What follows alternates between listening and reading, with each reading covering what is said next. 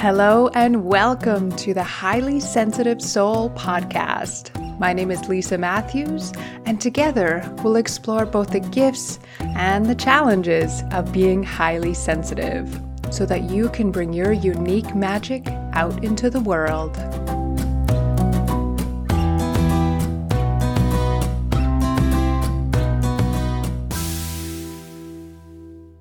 Hi, everybody. Here we are at episode number 9, and today I have a really special treat for us. I had the pleasure of having our very first guest on the podcast, and he shares a lot of really intriguing wisdom. If you identify as an empath, if you struggle with energetic boundaries, and if you want to learn some, let's say, a different way of looking at health and illness, then I invite you to have a listen to today's chat. Today, I'll be sharing an interview that I did with Aaron Banfield. He's a registered acupuncturist and a Qigong teacher. He's also a fellow practitioner of mine here in our wonderful little mountain town, and we've had some fantastic discussions. So I knew I had to bring him on to share some of his thoughts. And I absolutely love the way that Aaron sums up being a highly sensitive person from a different viewpoint. So if you are intrigued, if you want to learn a little bit more, including some practical tips on boosting your energetic boundaries, then I invite you to grab a cup of tea, get cozy, and settle in for today's episode. But first, let me just tell you a little bit more about Aaron. So again, he's a registered acupuncturist and Qigong teacher.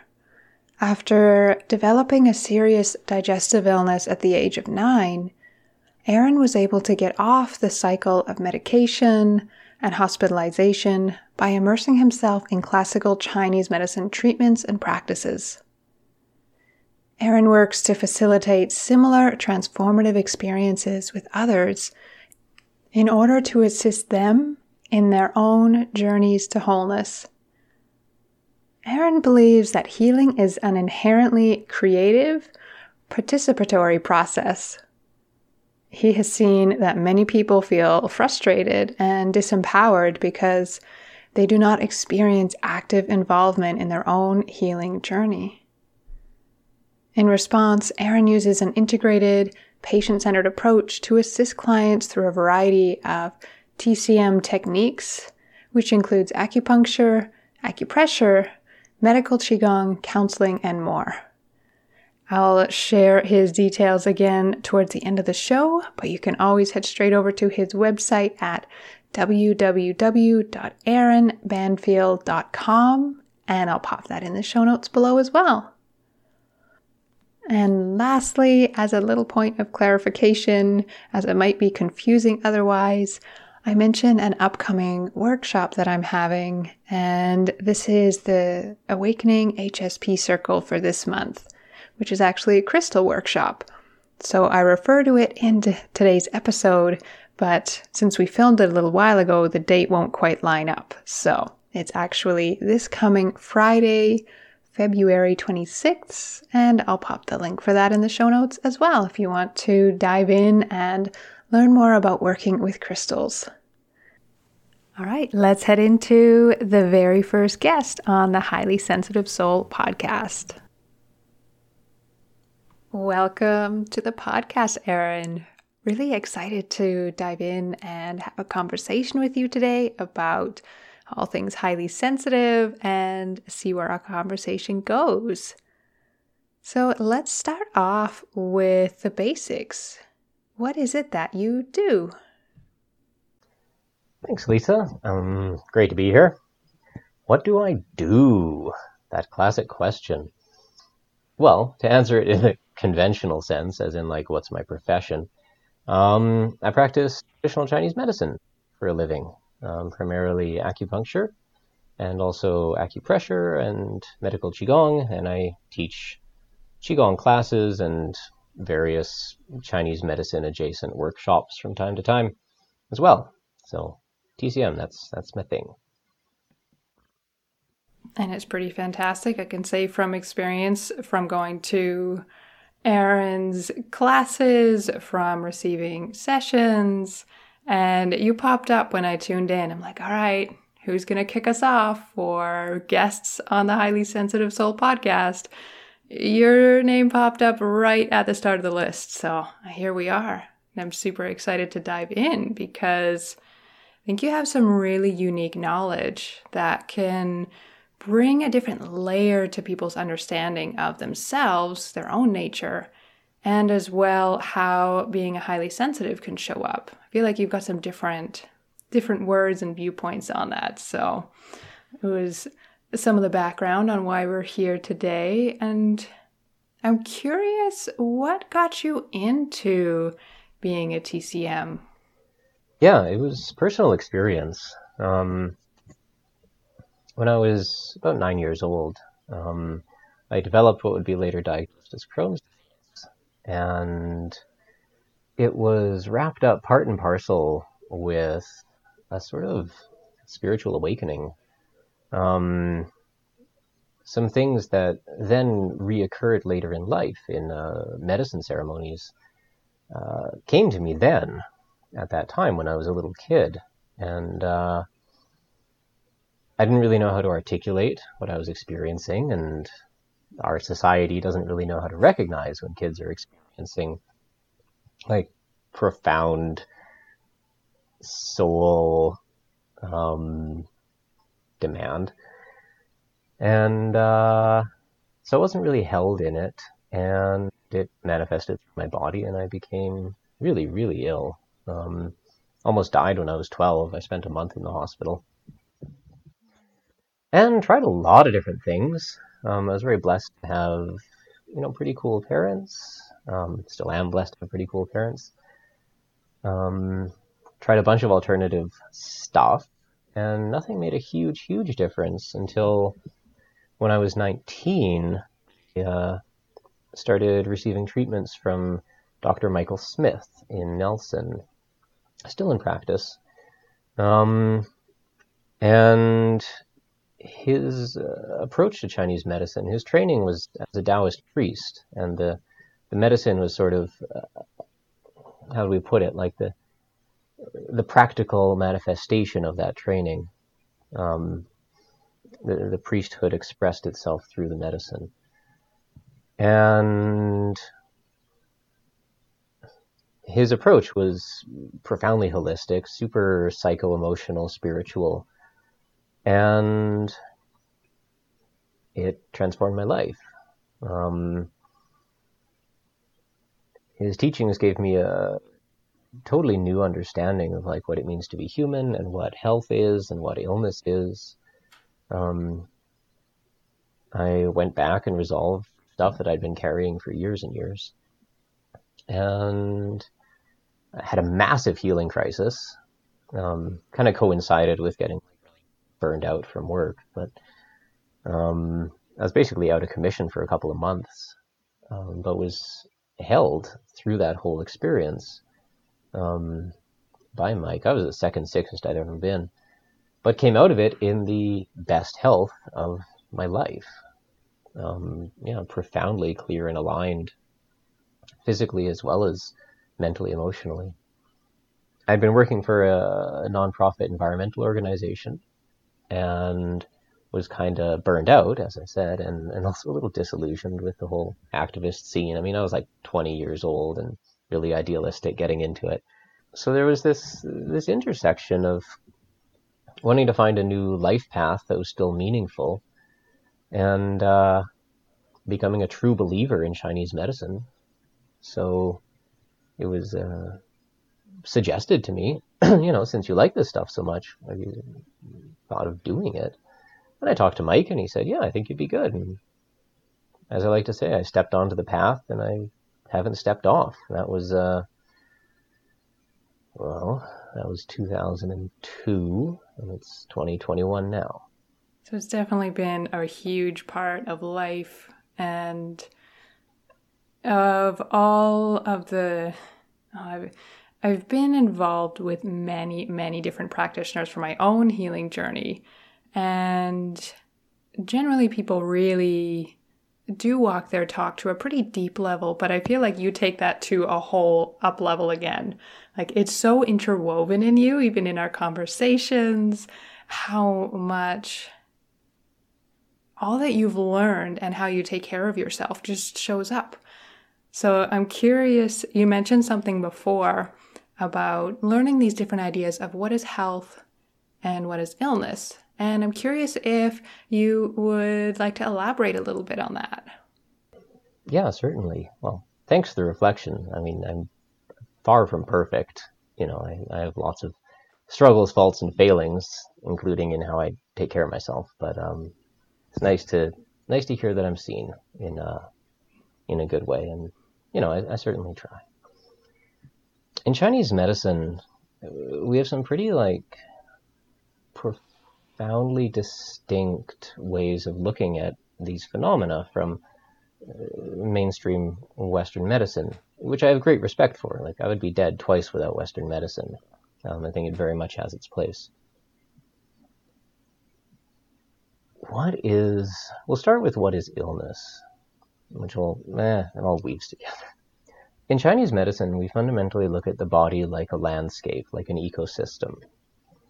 And it has a whole bunch of different components. It has its fields, it has its rivers, it has its mountains and valleys and various plants. And it's also, the body is, in a sense, viewed in a little more of a human realm, like a nation, with the different organs occupying the different positions of government. This is a sort of classic, somewhat more Confucian way of looking at it. But the idea is that all of the organs operate in harmony with fundamental guidance from the heart, who's considered the sovereign, to keep everything running smoothly. So health is, it's not simply the absence of disease, as is so often said. We have this concept called zheng qi in Chinese medicine. And the character for zheng is a person standing with really good posture. And it's this concept of everything being as it should be. It's our homeostasis. It's our fundamental okayness. That multitudinous, complex dynamics of how things work together just in their original way / the way they were designed.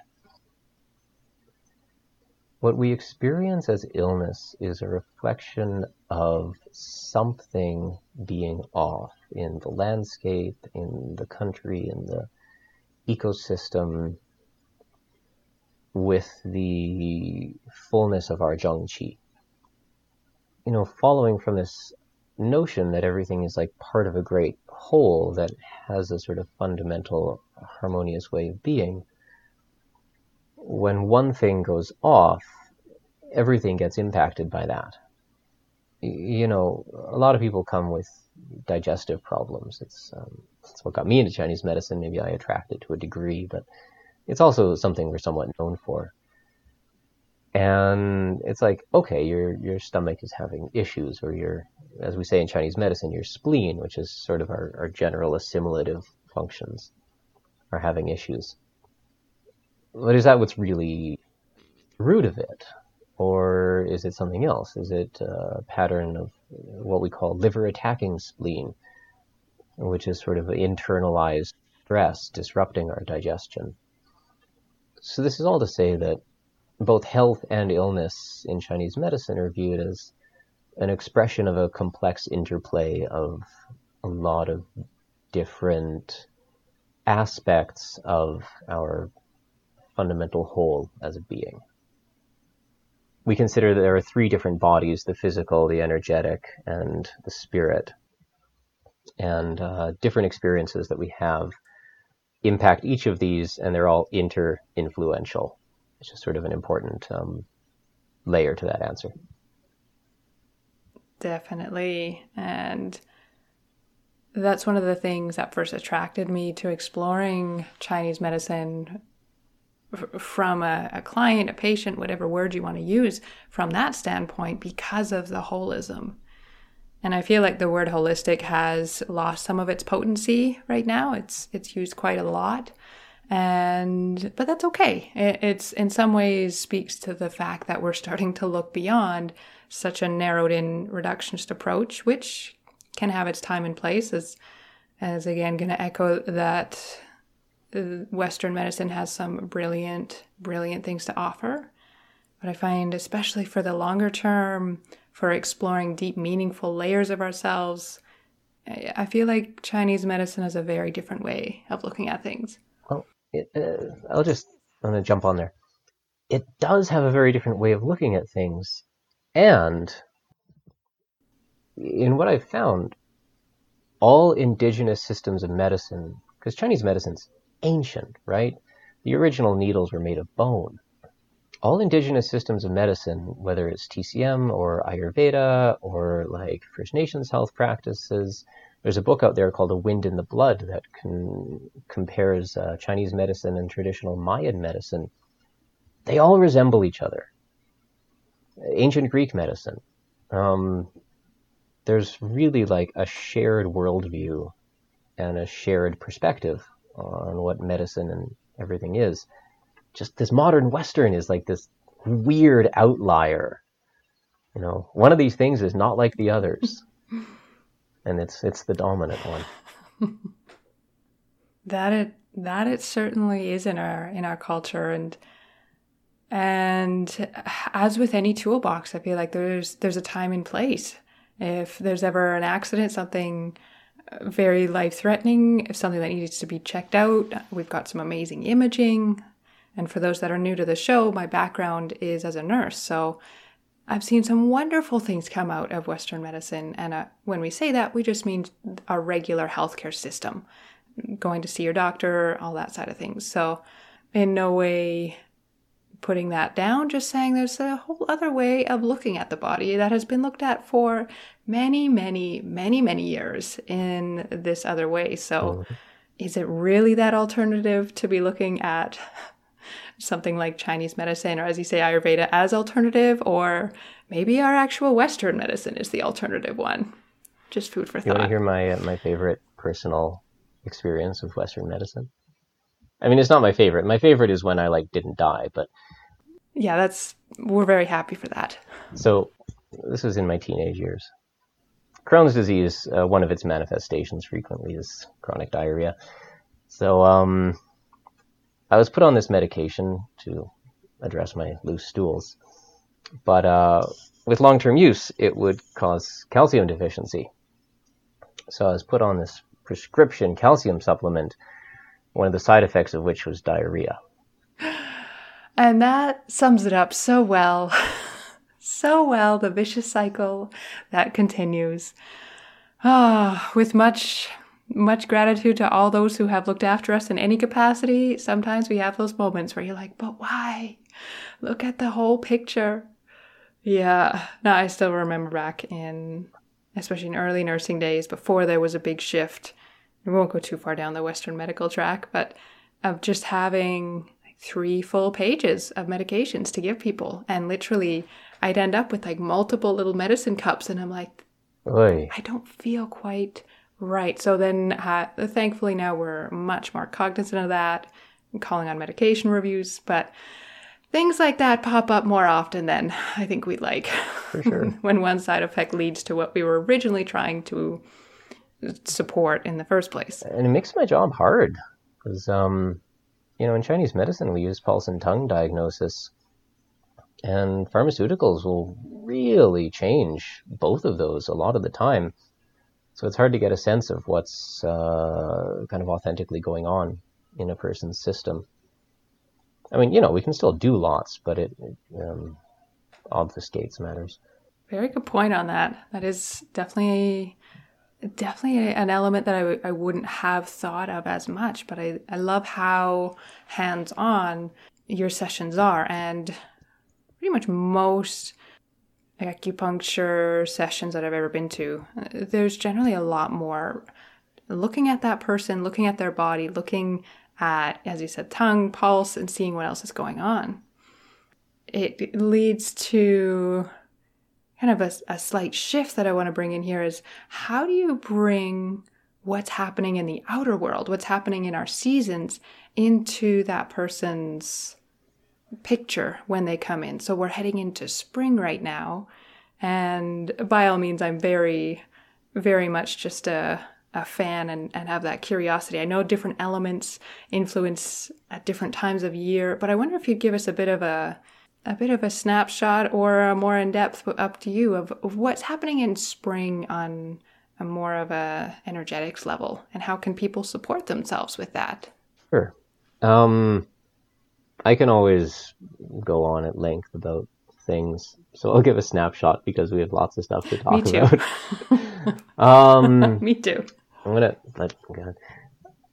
gonna quickly jump on to the word element. Super commonly said, the Chinese 5 elements, but it's actually a really bad translation of the character Xing. Xing does not relate or convey element at all. It translates more directly as phase. It generally means like movement, going, shifting, that kind of thing in Chinese. Like it's part of the word for travel, 旅行. Colloquially in Mandarin, it just means like, okay, like do it, 行. So yeah, the Wu Xing, the 5 phases, which, isn't just me being pedantic. I think that it also has an important connotation in that the elements transform into each other and are very, very inter-influential rather than being these set-like things. Anyways, brevity. Oh, I'm glad you brought that distinction in, because I think it's important to clarify. I get to learn new things, but so much of the work I do is following the seasons and following their shifts, right. And they just dance into each other. There is generally not a bookend. This is the end of winter. This is the start of spring. They meld into each other. So I'm glad you brought that in, because it makes so much sense. Yeah, in Chinese cosmology, the seasons enter at various different levels. Like first it comes into the atmosphere, and then it comes into the air, and then it comes into the ground. There might be one other.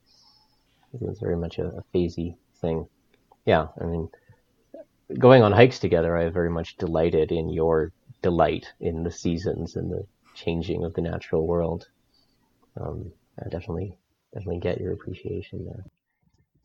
It's probably my biggest element, there's that word again, of self-care, of getting outside, of connecting with something bigger. But nature is one of the most incredible teachers I know. So the more I can learn about her, the more I can live my life fully. And that's why when we're on hikes, and they're very slow hikes, Aaron and I, we take our time. We are not really getting anywhere, no. But we are out there just... We stop and smell the everything. Yeah, everything, the trees, not just the flowers.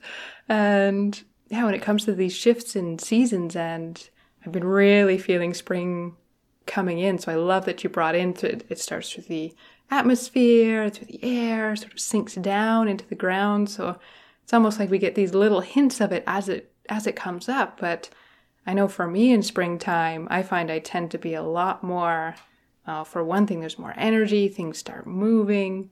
I crave different herbs, which I find interesting. But I also find my access to more intuitive spiritual things just opens up to a whole new level every spring. So I have no idea if that fits into what you were going to say. It all resonates perfectly. Yeah, in Chinese medicine, the season of spring resonates with the phase of wood. Wood in the 5 phases comes after water, which is qi settled in stillness. And then it becomes wood, which is qi moving in a focused direction. Then there's fire, earth, metal, water. The springtime, the east, the dawn, the phase of wood, it relates in our body with the liver. And the liver is responsible for a few things in Chinese medicine. For our purposes, I'll say three of them. One, it's responsible for the smooth and complete circulation of qi in our body. So we can kind of like see this as metaphorically like the sap starting to run through the trees in the spring. The liver really kicks up and gets our qi circulating strongly. The liver is responsible for vision, so eye stuff on a physical level, as well as our visionary, dreaming, creative self. And then on the spirit level, it's said that in the old ways, there are 5 spirits that inhabit our body, and the one that resides in the liver is called the Hun, and the Hun. The character is the character for ghost and the character for cloud, and it's what's often translated as our ethereal soul. The Hun is that which travels from lifetime to lifetime, is concerned with our growth as a spiritual being, and also leaves the body when we sleep to travel in the dream world. So very much those like big picture thoughts, those like directions of growth that, how am I going to grow as a being, as a person, as a soul? That all comes really big in the springtime, according to the teachings of Chinese medicine. A fascinating way of looking at each of the different, well, I'll always use the word seasons just because that's my background more, but I feel like there just is so much depth to giving each season, or in this place, am I saying it like, is wood rising right now? Am I making that up in the wrong way? Yeah, for sure. I would say the resonance of wood is starting to make itself known. Here we are in mid-February, yeah. And how much of a different way of being it is to walk with this understanding. And this is one of the reasons why I thought, spring is they're all interesting times. Let's be honest. All seasons are interesting, but there's that quickening that happens. And I think when people have a deeper understanding of what is happening kind of behind the scenes or on an energetic level, I feel like they can really step into the flow of that and dance with those energies instead of against them. So that's a bit of background on why I brought up, hey, I'd love to talk about spring. And absolutely. Yeah, you look like you were just going to dive in on something there. Oh, living in harmony with the seasons is one of the 8 limbs of medicine in Chinese thought.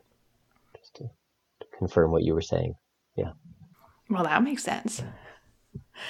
I can definitely vouch for how helpful that is. And I'm curious, going back to you shared before of the practitioner you were seeing who was a Taoist priest, and that now just shifting into this idea of working with the seasons and also our own, so that outer nature and how it reflects our inner nature. So wondering if you could speak to a little bit about the Taoist notions of self-care and destiny. Yeah. And as this is a show on highly sensitives, just if there's any relation to the highly sensitive person in that. Yeah, lots to say about the highly sensitive, archetype, phenomenon, way, path, destiny.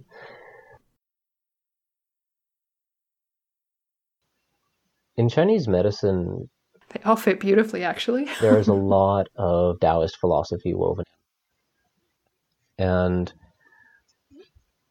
there's a Taoist concept, ethic, called De. And it's often translated as virtue, but that's not great. Mike liked to call it innate self-nature. it's, we can think of it as like our unique shape as a puzzle piece in the grand puzzle board of creation.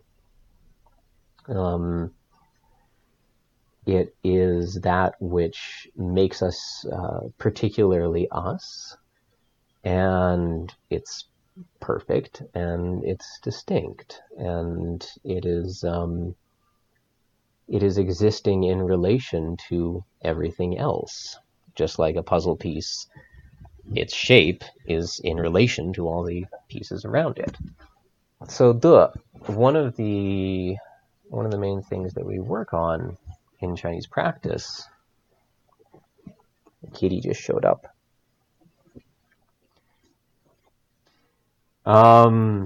We have a little bit extra visitor. This is Numi. Love it. Numina, meaning divine underpinnings of reality. When I got her name was Snugglepuss. That had to go. That's a good change in cat name. She's just come to visit and join us today, which I'm always glad for. What are we talking about? Right. So one of our works as a human is to seek, refine, come ever more clearly and deeply into relationship with our De, with our innate self-nature. Because that's sort of the foundation of a lot of things, we say. There's the classic Taoist ethic of Wu Wei, which I like to translate as without striving. I love that. And yeah, right. It's a way of going through life that, essentially means going with the flow. But then it's like, what is the flow? A big part of it is our deep wisdom and the messages that come from our heart and from our gut and from our connection with the divine. And particularly that first one, the messages from our heart, that's really dependent on a good, clear connection to our De. So it's kind of like by knowing ourselves, we can confidently practice non-striving, knowing that we're getting clear messages that we can, relax into and have faith in the unfolding thereof. So, in this perspective, being a highly sensitive person it's our De, it's our puzzle piece shape. It's our particular manifestation of being a human that was, according to the teachings, was bound to happen given all the circumstances that led to our creation, and that needed to exist to assist in the unfolding of the Tao. The great way. Certainly something to be embraced, beyond accepted.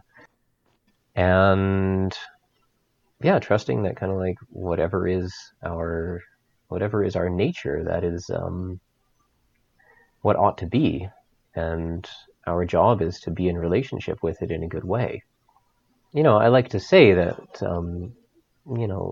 sensitivity is a blessing. It simply demands skillfulness of us. Really want to underline that statement, that sensitivity is a blessing that demands skillfulness. I think that's really, really key. Absolutely. Yeah, I've seen so many people in my clinic who, would be medicine people in a traditional society, weren't recognized, weren't held when they were young. And it's caused a bunch of problems in life. I mean, that was my story. Be it like being constantly overwhelmed or having like shut down a really vital part of themselves just in order to function and get by. Constantly find themselves in difficult situations where they lose sight of what's them and what's something else, getting wrapped up in other people's journeys. The lot of it. Taking on stuff, that's a big thing, and especially Qigong practice, is how we're sort of energetically osmotic and absorb the emanations of qi from the beings around us. I feel like that might resonate a lot with people, so I just want to invite a little heartfelt pause, a little heartfelt resource, and just a holding if that idea, that part of you has been shut down, or if part of you has felt just too difficult or being too frequently overwhelmed. Just wanting to name that, if you're hearing that now and going like, oh my gosh, I have been there, and maybe I'm still there now. Just want to know that you're seen, you're known, even if you're listening to this ages in the future, that this can be a bit of a moment of realizing that, wow, maybe this is really a gift that demands skillfulness. And I'd love to hear, especially as you were just talking about being osmotic, taking on the energy and the different levels of qi of people. I may be saying that completely wrong. No problems with that. But I'm curious about this concept of wei qi, or protective fields. And I feel like a lot of the classic ways of working with other people's energies versus our own is shielding. And I have my own story on that, and I feel like there's a whole other conversation in that, but I feel like there's a slightly different way of looking at it through this wei qi, this protective field, than just a straight, that's you, this me. And I'd love to hear your thoughts on that, or if you have any suggestions for acupressure points around these boundaries or clearing, however it feels good to share or flow out around that, just to give us some tools now that we've opened up to some new layers. Yeah, for sure. So in Chinese medicine, there's a lot of different kinds of qi. And one of them is called wei qi, defensive qi. And what the wei qi fundamentally is it's this flow slash wave that emanates from the center of our sternum, right at the sternal highest point. It is quite yang in nature, meaning it's warm, active, outward, and it flows through our meridians and then through the 10,000 gates in our skin to fill the space around us. It is a constantly moving, constantly emanating phenomenon that serves two functions. First, it warms our channels, and two, and most, in a sense, significantly and better known, because of its constant outward movement, it has this pushing function to keep out pathogenic qi, as we say. And this is both, classical pathogens, viruses and bacteria and such, and also that which exists on the energetic and spiritual level. So it is the wei qi that infuses our wei qi fields. And notice the plural. Do you want to jump in? You have a question before I get into the fields? I'm totally happy to get into the fields. I just wanted to name that aspect of, or this idea of energy, of qi, this pushing out action. I feel like that's a different concept than a lot of people may have heard about when it comes to this idea of our own just energetic space and boundaries. There's a different way of thinking, that this is a natural way that our energy, that our qi moves, is one part of it anyways, to move outwards, and that is protective in and of itself. Hopefully I have summed that up correctly. Yeah, that's accurate. Yeah, the wei shield is perpetually pushing outward if it's strong. Good caveat. Yeah, just a slight tangent. The wei qi comes from a more primordial qi called zong qi, ancestor qi, but I'm not going to get into that. And there's this yin-yang division from Zong. The yang is qi, and the yin is what's called the ying qi, or nutritive, and that goes internally and nourishes our body. Naturally, our being will prioritize keeping itself alive. So if we're run down, we're going to make yin qi before we make wei qi, so our wei qi becomes low. And then even if we've like constructed a really good dynamic for our fields, there just isn't fuel running through it. And that's how stuff gets in. That seems like a very wise way of the body for, of course, working. Prioritize keeping us alive.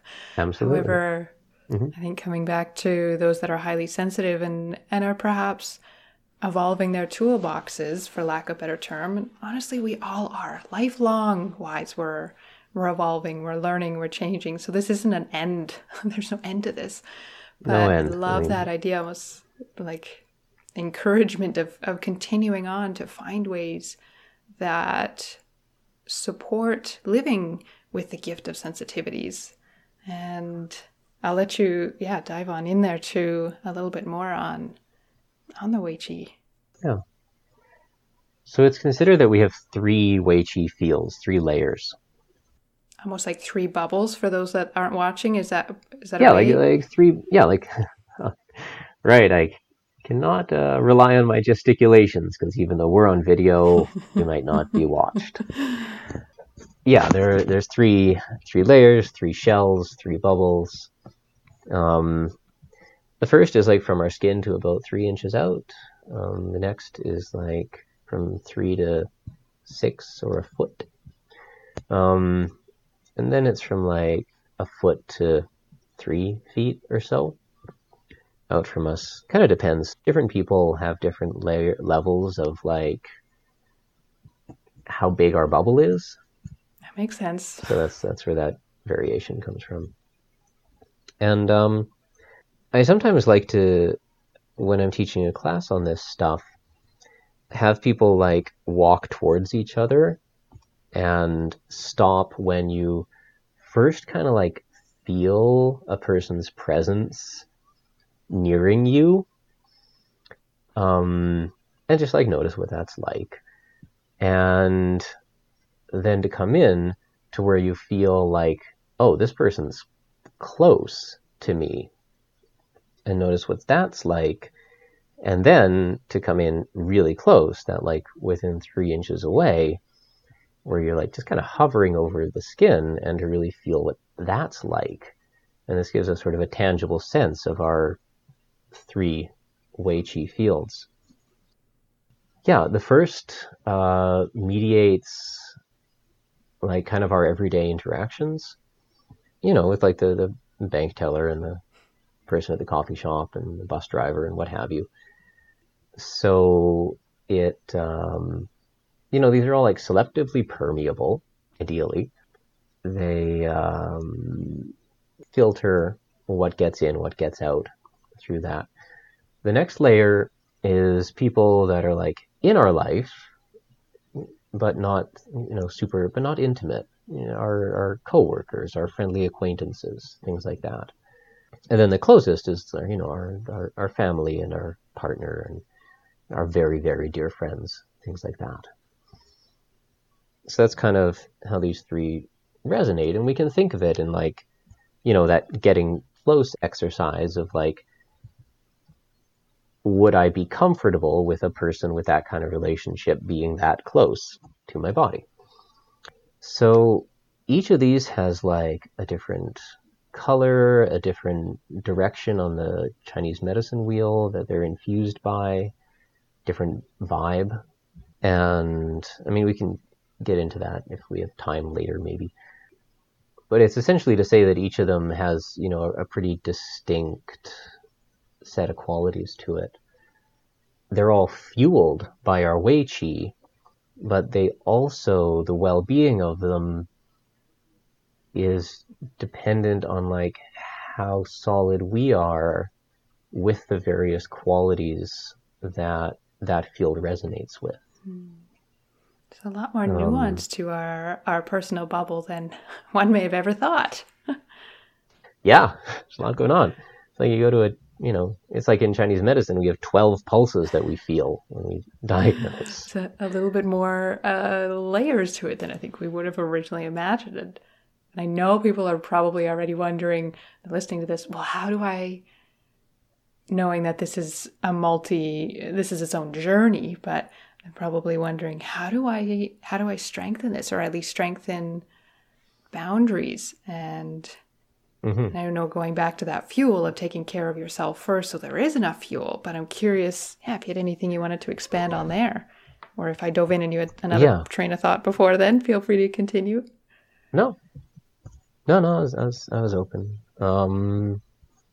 How do we support these layers of our bubble? Was the question? Yeah, if there's ways that people can support this sense of boundaries. And now we have my cat visiting, who will hopefully not knock anything over. Hi, sweetie. She's coming in. There's things people can do, even from a self-care standpoint, to support that protective field or that Wei Qi. Yeah, for sure. So abundant Wei Qi is really predicated on just abundant Qi, just vital life force. So, it's all easier said than done, but being well slept, being well nourished, for simple quantity, as long as our spleen and kidneys are working, which are the things that replenish our qi when we eat and sleep, respectively. General practices to boost up our overall level of vitality. I did a workshop with this other Taoist priest, and someone asked him, how do you make your energetic field strong? And he said, well, the first step is actually to make your body strong. Makes sense. Yeah. If you have good tone and a lot of just life running through you, then automatically there's more going on for your Wei Qi, and automatically your energy body reflects your physical as well as vice versa. So your bubbles will be stronger. So these are kind of really foundational stuff. Because Wei Qi is yang, doing things that are yang will boost it up. So vigorous yoga, exercise that strengthens the muscles, gives you tone. I was going to say, can I just dive in with a maybe example of that? Because as you're talking, I'm like, oh yeah, well that makes a lot more sense in hindsight now.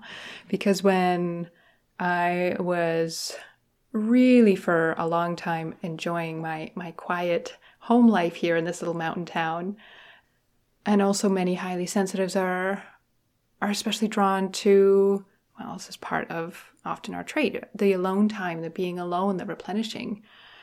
And sometimes, I know for me, I tend to go into that long form relaxation, that long form, probably more yin style. I'm going to sit, I'm going to read, I'm going to rest, I'm going to have a bath. And it was only when I consciously started bringing in more activity. We have a climbing gym here in town, very thankful for.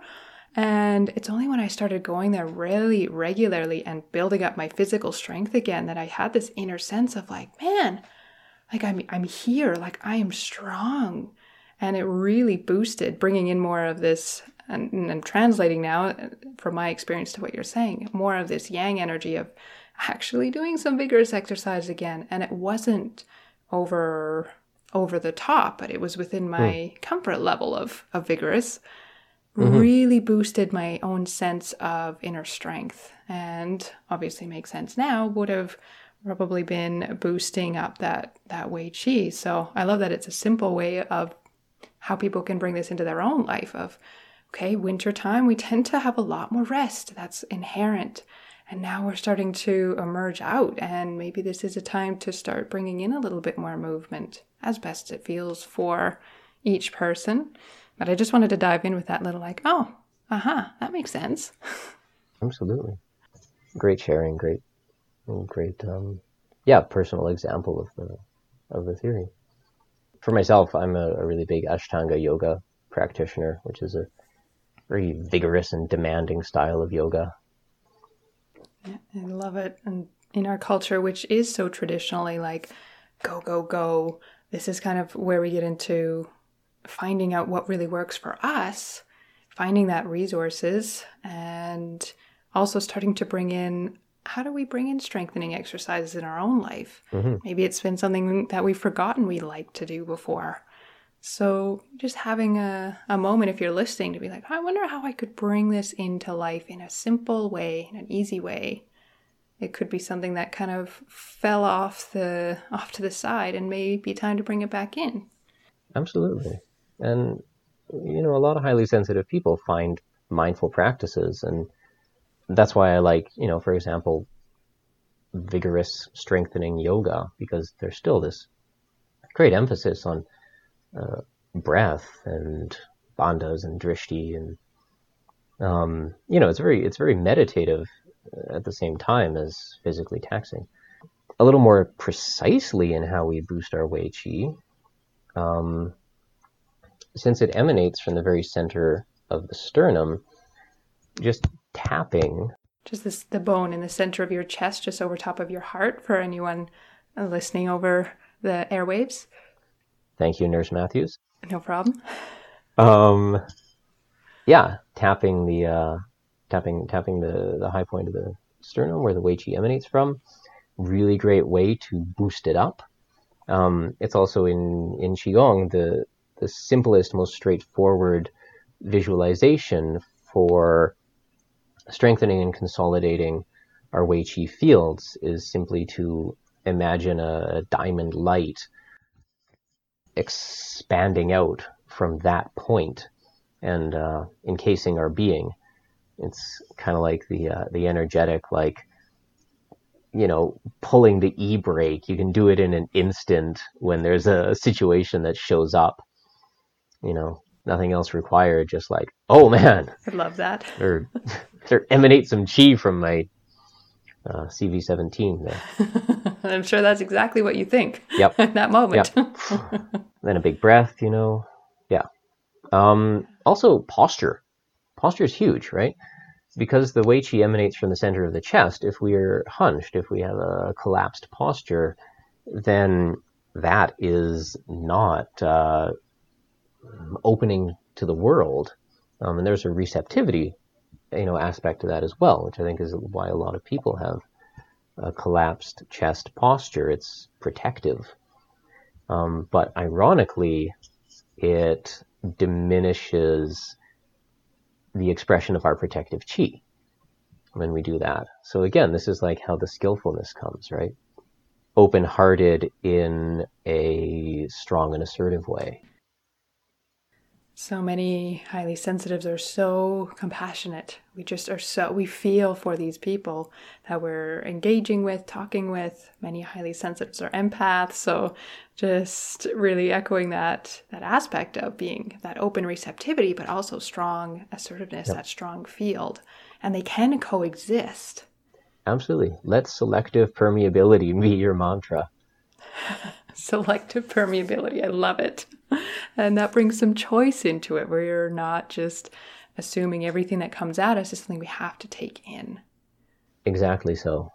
I mean, I remember when I first started, when I was still in Chinese medicine school, a patient came and they just broke up with their partner and they were all sad, crying on the treatment table. And man, I was bummed out the whole rest of my day. So I just took it on. Relatively mundane thing. But powerful still. Got right in. Yep. Got right in. And, I didn't know tons of this stuff back then. And there's also just a conditioning that comes with time, with being a practitioner.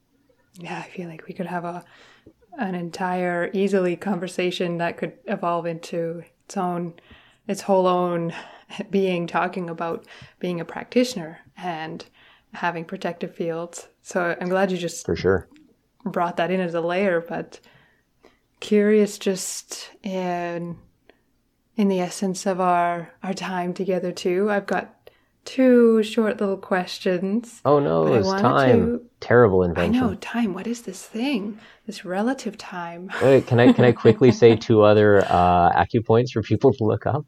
I was going to say, but I want to, before I get to my 2 points, I want to open it up for anything else that you wanted to share, anything that we didn't quite finish a thought on, or now these acupoints. But yeah, I wanted to leave a few minutes for space of whatever you wanted to share. Open floor. Okay, vital practical things as I see it. That's, the expeditious. Grab a pen. Listener. Got it. I'm listening. Yeah, so if you want to get really precise with the acupoint to tap where the Wei Qi emanates from, it is C, as in... Cat. V as in Victor, 17 in the international numbering system. And then there's a pair of points on the wrist that are opposite each other. SJ, also called TW, also called TH, because the Chinese character does not translate well. Sanjiao, 5, called Waiguan, the outer border gate. And then directly opposite it, PC, and that's only got one letter attached, lettering, 6, Neiguan, the inner border gate. These are super classic points for tuning our protective field. Waiguan, the outer, as the name implies, is more for our outer Wei Qi layers, the more everyday stuff. Neiguan is on the channel for the pericardium, which is a membrane surrounding the heart. And on our emotional level, it's like the bodyguard of the heart. Last line before an experience that we're having or a qi that is emanating from someone gets into our heart and we feel it, very profoundly. Stuff that hits the pericardium, we feel quite significantly, but it doesn't get us the way that things that land in the heart do. And, ideally we deliberately open our heart to take in something that we're experiencing. Ideally, nothing just automatically gets in there. We have that level of agency around our heart's sensitivity, ideally. So those. And then the importance of clearing and cleansing is the other thing I wanted to really practically bring up, because sometimes super intense stuff just explodes onto the scene and there's nothing we can do, but it gets in. I call those the emotional bombs. Just emotional bombs, exactly. Just explode, and it's okay, I'll work with that soon. Yeah, now I'm full of emotional shrapnel. Yeah. I love that we're diving into this. So to pull out the emotional shrapnel from the emotional bombs, just clearing. I smudge myself every day. I do a particular Qigong thing to clear my fields after each client that I see. Yeah, because it's, in my perspective, it's inevitable that some stuff will get in. So in addition to having good fields, it's also important to have really skookum energetic clearing practices.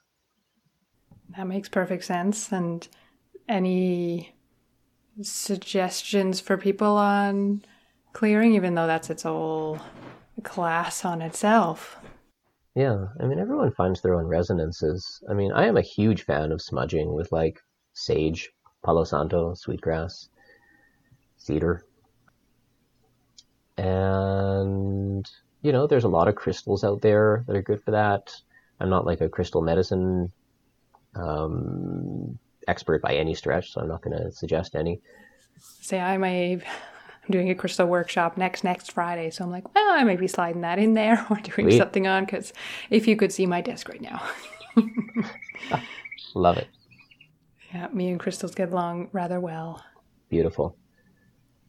And Yeah, I mean, there's lots of Qigong out there for clearing the Wei Qi field.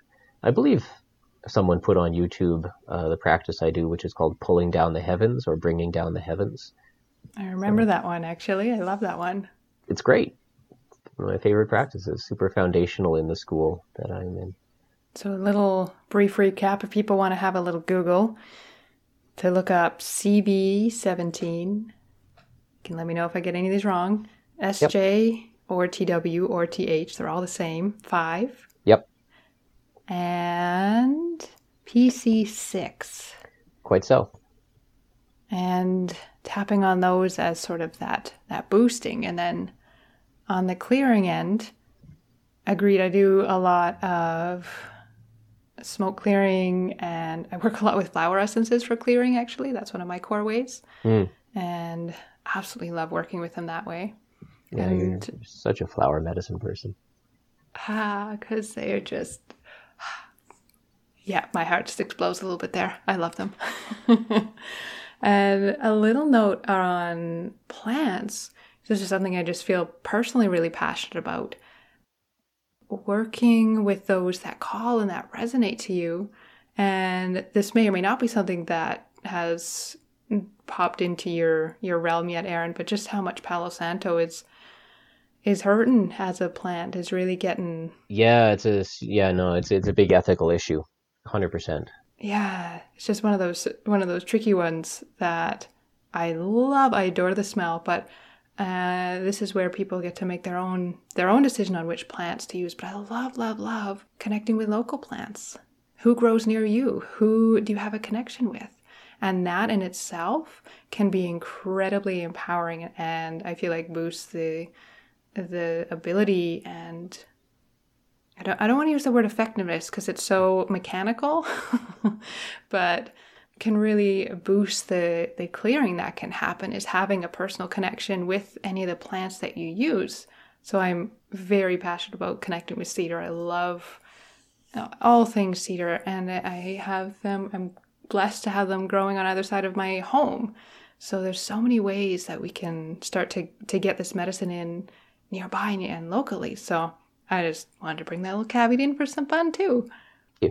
Beautiful. Anything else that pops up before my just 2 little wrap-up questions here?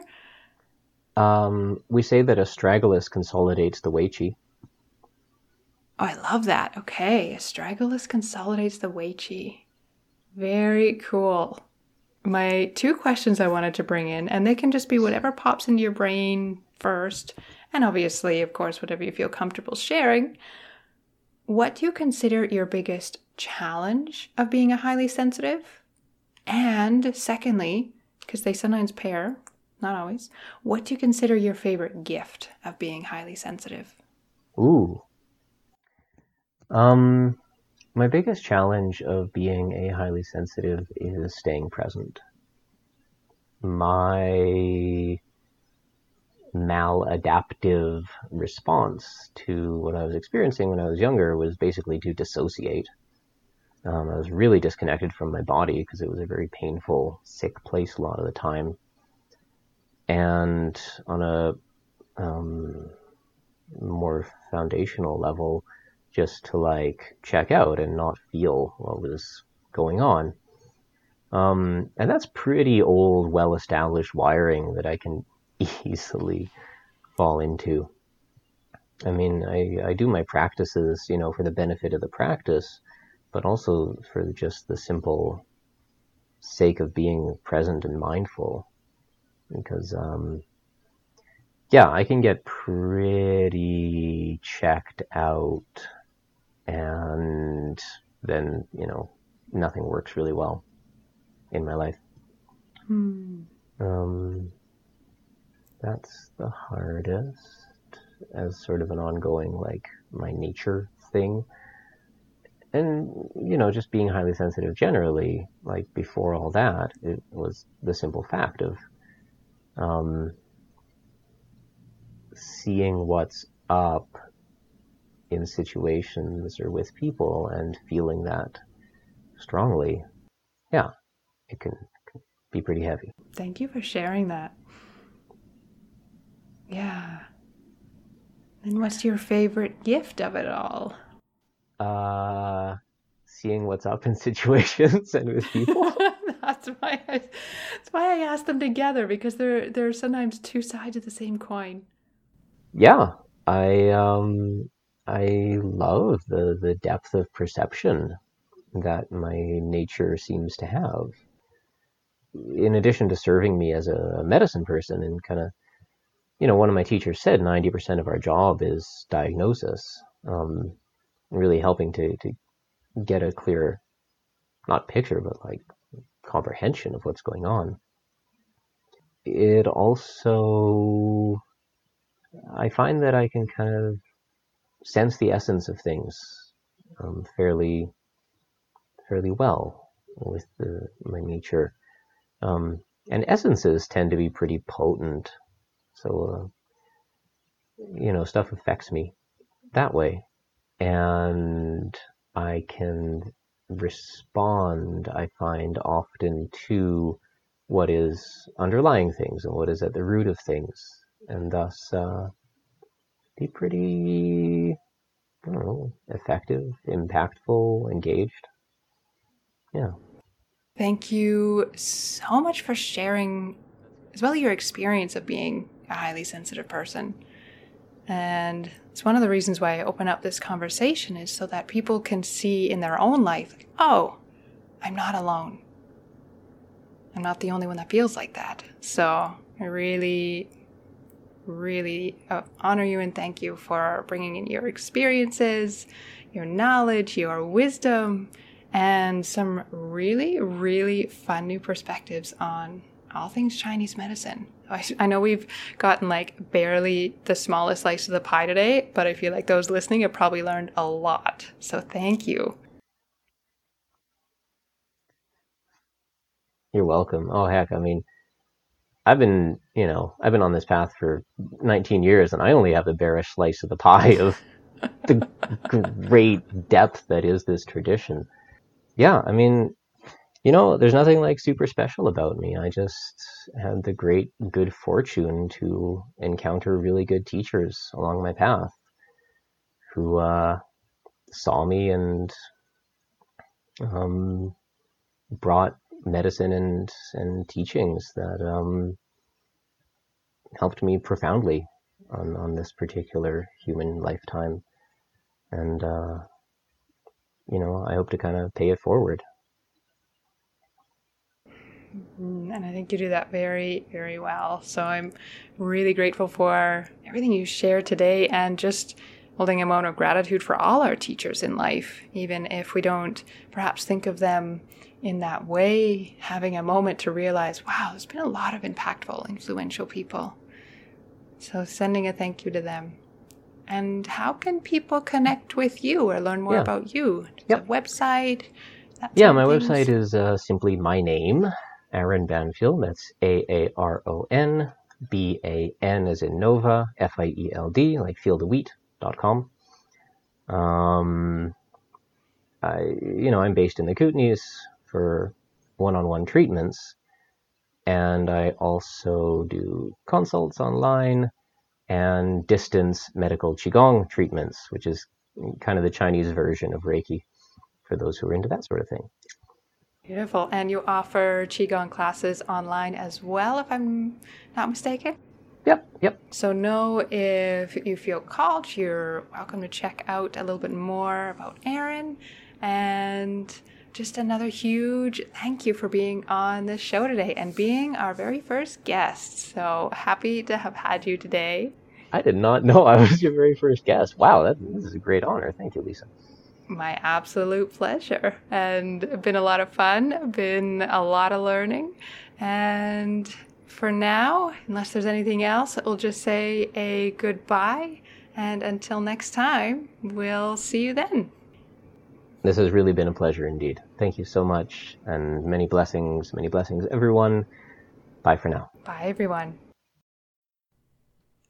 Well, I trust that you learned something new today. Hopefully you have some new information, some helpful ways of thinking about yourself and Be sure to check out some of the points that Erin mentioned, as well as the Bringing Down the Heavens Qigong practice. With that, I'm going to move us towards a close for today.